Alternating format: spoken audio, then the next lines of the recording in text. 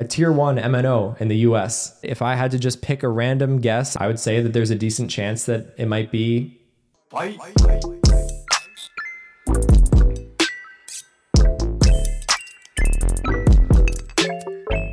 Welcome to The Hotspot. I'm your host, Armand Desfoulier-Arjamandi. As many of you know, FreedomFi is the company that's partnering with Helium to make 5G hotspots happen, and their CEO, Boris Rensky, has answered a bunch of community-asked questions in a recent document. This document was pulled together by Steve Sellers, and both Boris and Steve are previous guests on this very show. Now, this document is specifically interesting because it sheds a little bit of light into the detail behind FreedomFi's 5G plans, and I think there are some gems of information in here that most people probably missed because, frankly, they don't even know that this document exists. So this episode's going to be a little different. I'm going to review the document. I'm going to go over some questions that I thought were particularly interesting or had great answers. I'm going to read to you the questions and answers, and I'm going to also provide some of my own commentary on top of it where I can fill in any knowledge gaps. So I hope you guys enjoyed this episode, and let's get to it. Okay, so here we are at the FreedomFi Helium Community Q&A document. I'll provide a link to this document in the episode notes. So, question 1.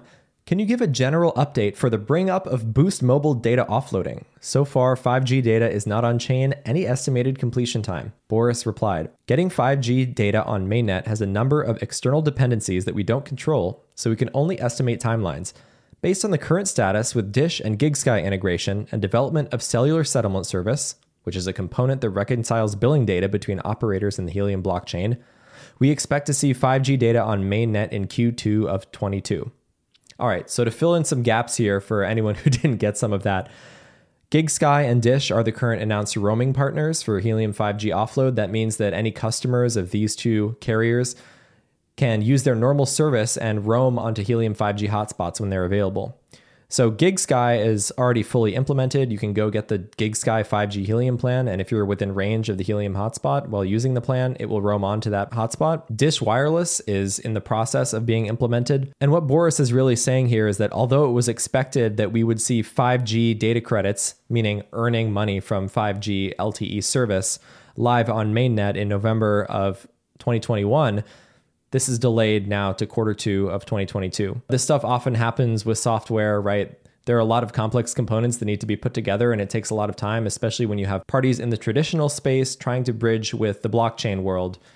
It just adds a whole host of complications. So of course, we're all desperately awaiting the capability to earn HNT from 5G service that we provide, but it looks like it's not going to happen for a little while. And I don't know if there's anything that we can do about that. I think we just have to wait. Number 2, is FreedomFi coming out with new gateways that will support higher pass-through radios? Boris replied, no plans to do this just yet. We're focused on our current gateway and adding support for additional radios to it. We want our customers to get the most out of the gateways that they already purchased. Also, FreedomFi gateways are capable of 1 gigabit per second. 1 gigabit per second of throughput is a lot for a wireless connection. So what Boris is saying here is that the indoor radio that came with the FreedomFi miners, if you happen to order the radio, is quite limited when it comes to bandwidth. It can only do about 140 megabits per second and up to 96 simultaneous clients. And frankly, the upload speed is pretty low. It's less than 10 megabits per second in my own testing. What this question is asking is whether we're going to be able to see more throughput from better radios in the future. And Boris is basically saying, yes, the ports on the FreedomFi hotspot are capable of up to 1 gigabit per second. So in the future, there will be radios that can provide more power and more bandwidth to devices using that 1 gigabit per second backhaul. Number 5, and this is one of my favorites. Can we get a general idea of offload agreement pipeline? How many MNOs/MVNOs, and what are the stages of agreement from 1 to 10? 1 equals just met for the first time, 10 equals waiting to announce. And before I jump into the answer here, this is basically the cornerstone of what will make Helium 5G successful, is offload partnerships. We need carriers to partner with Helium in order to have their customers roam onto Helium 5G hotspots, because it's the only way that we're going to fill those coverage gaps and generate the revenue that the network really needs to succeed. We need the existing carriers. Just a reminder, MNOs are the big players like Verizon, T-Mobile, and so on. And MVNOs are smaller players like Boost Mobile, who don't necessarily own their own infrastructure, but rather rent it or license access to it from the big players. So this is what Boris answered. Here is what we can share. GigSky, announced, and the pilot integration has been launched. Dish, announced, but the roaming integration is in progress. And then the next one is Tier 1 MNO in the US. He ranked this a 4 out of 10. He says, they have our equipment in their test lab and they're working on the roaming architecture. So let me pause here. A Tier 1 MNO in the US, that can only mean one of three because there are only three. There's Verizon, AT&T, and T-Mobile. And if I had to just pick a random guess out of a hat because, it's my favorite carrier, I would say that there's a decent chance that it might be AT&T. Next up is MVNO2 US, 7 out of 10. The roaming architecture is agreed. Contracting. Next up is MVNO3 US, 6 out of 10. They have our equipment in their lab and working on roaming architecture. And then there are some overseas MNOs. 2 Tier 1 overseas MNOs, 1 out of 10 and 2 out of 10, both in initial discussions. So a very strong showing for the United States. A lot going on behind the scenes. But of course, with these things, it's really impossible to guess exactly how long all of it will take. But I would say that this is extremely encouraging news. If we get one of those Tier 1 MNOs, that is a huge, huge, huge deal for the revenue potential of deploying 5G hotspots. And it is great to see some progress going on overseas too. Number 6, can you disclose your gateway and total radio sales expectations for 2022? Boris said, we'd like to deploy at least 50,000 small cells and have that many currently on order from Circom, which I'm assuming is a small cell manufacturer. The number of gateways will be many more because we expect some percentage will be deploying with Wi-Fi. We are somewhat at the mercy of the supply chain constraints driven by the chip shortage.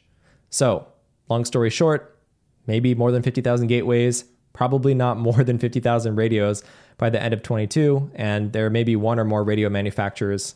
Unclear here. We know that at least Bicells is a radio manufacturer that FreedomFi is already working with. Number 10, and this is similar to a question from earlier. What work remains to bring 5G on-chain? Does Helium need to push changes, chain variables or other, or are we waiting on MVNO to incorporate changes on their side? Boris said, we need to finish building a Magma software component called Cellular Settlement Service, which reconciles final settlements between MNOs and MVNO billing systems and Helium blockchain. And the Helium core team needs to implement the chain variable defined in HIP 27. The first part is under development, but it's pretty complex. The second is pretty straightforward, and we've demonstrated a demo of it on testnet a while back, but still needs to be tested and deployed on mainnet. So, long story short, same thing we discussed a few minutes ago. There needs to be an architecture bridging the billing in the traditional world with the way that Helium works with data credits. And then on the blockchain side of things, those data credits need to be attributable to 5G on its own, right? Right now, there's only one type of data credit on the blockchain, and that's a LoRaWAN data credit, and that has a fixed price. And trust me, you don't want that to be used for 5G because it's going to cost you about $400 per gig if the 5G data packets are priced with LoRaWAN data credits. So there's a little bit of work that needs to be done on both sides here. If you're wondering what Magma is, that is the software component that sort of orchestrates the entire backend of this cellular service. It originally was an open source project created by Facebook, and Boris talks a lot more about that in episode 15 of this podcast. Generally speaking, how do MNOs and MVNOs view a product like Helium 5G? Competition, opportunity, distraction, vaporware, etc. Boris said, at this point, most are moving from, it's silliness that will never work, to becoming genuinely curious about the approach. This 5G technology that's being deployed by every major carrier in the world really requires a lot of density and a lot of base stations, and Helium is really filling the gaps by providing indoor coverage and soon outdoor coverage. And this is coverage that the telcos probably would have not gotten covered on their own because it's too logistically complicated or too expensive. If we as people can use our existing resources, our manpower, our investments, and our internet connections at home and in our communities, we can really bridge some gaps that they were unwilling to serve and frankly just create a better experience for everyone. So there's really no reason for telcos to not want to partner with Helium here. Number 14, where does FreedomFi see itself in the future? A hotspot hardware maker, a SaaS provider, an operator? And Boris just replied with this meme. When someone asks me where I see myself in 5 years, buddy, I'm just trying to make it to Friday. Boris, remember to take breaks. Number 27, which FreedomFi certified outdoor radios will have external antenna connection options? Boris replied, Bicells 436Q is the soonest to have that option.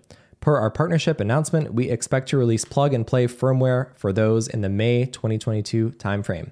So right now, there are not any outdoor radios that are certified for use with the FreedomFi hotspot, but they're coming very soon. There was one announced that's going to be distributed through CalChip in April. It looks like another one is coming in May. And these are off-the-shelf buy-sells units, which you can actually go buy right now on eBay and at various retailers.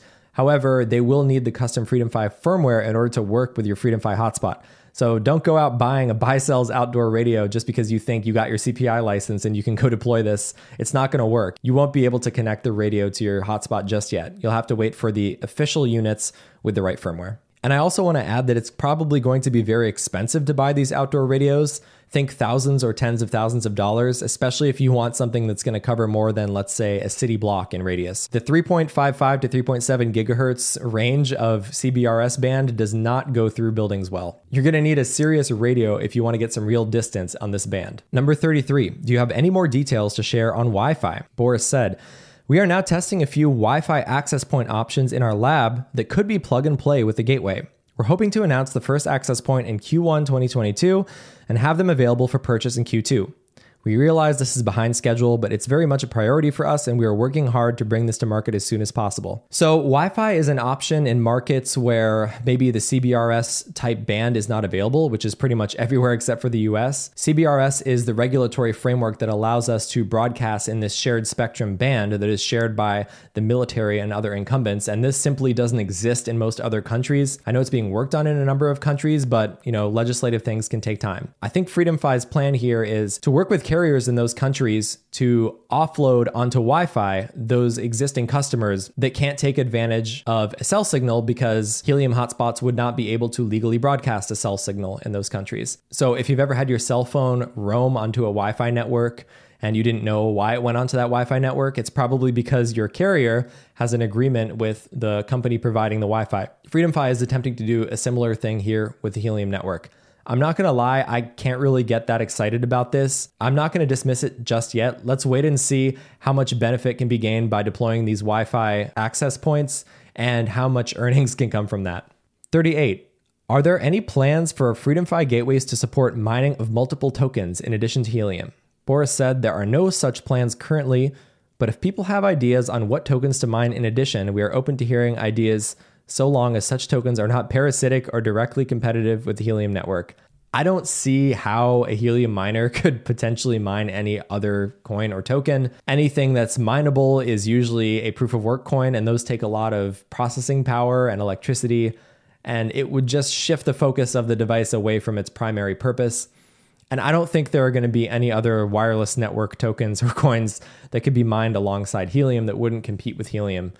So I don't know, maybe the market will surprise me and I'll be totally wrong, but I think the person who's asking this, I don't know what they're thinking, but it seems like maybe it's coming a little bit from greed, not from utility. 40. What can you say about potential 5G deployment in Europe? For example, the 5G frequencies available for campus networks in Germany. Boris said, going to Europe is not just about spectrum bands. We could expand to Europe with Wi-Fi. In addition to spectrum, we also need an anchor MNO or MVNO in Europe, like Dish or GigSky, to drive offload traffic. We have a few conversations in flight, but nothing that we can assign a date to yet. So it looks like partnerships are still in the works in Europe. It could be a while before we see Wi-Fi there, and especially cellular data. I know this could be a very big point of contention, especially with HIP37, which is omni-protocol proof of coverage, which would essentially give 5G hotspots proof of coverage rewards if it was passed. As of right now, all of those rewards would go into the United States, and this is an international network. So I expect there to be quite a bit of controversy around that until there is a much more even regulatory landscape around the world that allows operation of 5G and LTE cells by Helium hotspot owners in pretty much any country. This will be an interesting one to watch. 42. Does FreedomFi intend to develop a Wi-Fi, 5G, or low Earth orbit satellite communications backhaul capability? Boris said, backhauling a wireless network with another wireless network, excluding point-to-point microwave links, is a very tricky architecture to get right. 5G backhaul over Wi-Fi is not supported as Wi-Fi does not offer the needed quality of service controls. 5G backhaul over 5G is possible, but this requires tight coordination with the backhaul network provider. Satellite links can be used, but it's important to realize throughput and latency on the 5G side will be constrained by the satellite backhaul link quality. If you're using your FreedomFi gateway for LoRa only, Wi-Fi and 5G can be used as backhaul links. So we've all experienced using a Wi-Fi connection and it cutting out, especially if you're gaming on Wi-Fi, you can have really jittery performance with huge lag spikes. This just does not work well with cellular architecture. There needs to be consistent latency. That's why on the FreedomFi hotspot, there's only an Ethernet connection available. You can't even use Wi-Fi. If you were to backhaul 5G with another 5G network, which isn't the craziest idea because maybe you have access to a really strong 5G network like T-Mobile, but you want to provide roaming to people on, let's say, Verizon, because Verizon has partnered with Helium, you could do it, but these 5G networks are very lossy, and there are many factors that can affect the performance and signal strength. So it's not necessarily the best idea. I think it would be amazing to see Helium hotspots backhauled by Starlink. I'm sure there are already some people doing this with LoRa, but to see that combined with 5G would be extra cool, especially for rural areas that might not have easy access to fast internet. That could really be the key to creating some widespread coverage in underserved areas.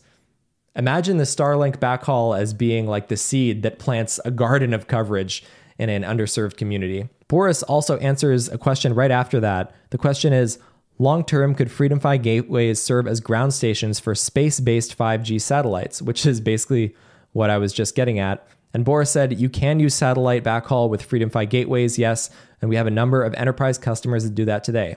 So there you go. It seems like people are trying it. I'm very excited to see what Helium hotspot owners end up trying with their Starlink backhaul and other satellite internet connections to provide 5G coverage. Thanks so much for tuning into this episode. I know it was a different type of episode, but if you liked this, please let me know in the YouTube comments if you're watching on YouTube, or come hang out with me in the Hotspot podcast channel in the official Helium Discord. I hope everyone has a great day, and I can't wait to bring you some more awesome content soon. Take care. Thank you for tuning into the Hotspot. If you love our content, don't forget to subscribe on your favorite podcast platform. And if you want to maximize your impact, leave your honest review on Apple Podcasts. Your support helps us reach more listeners and educate them about the Helium Network.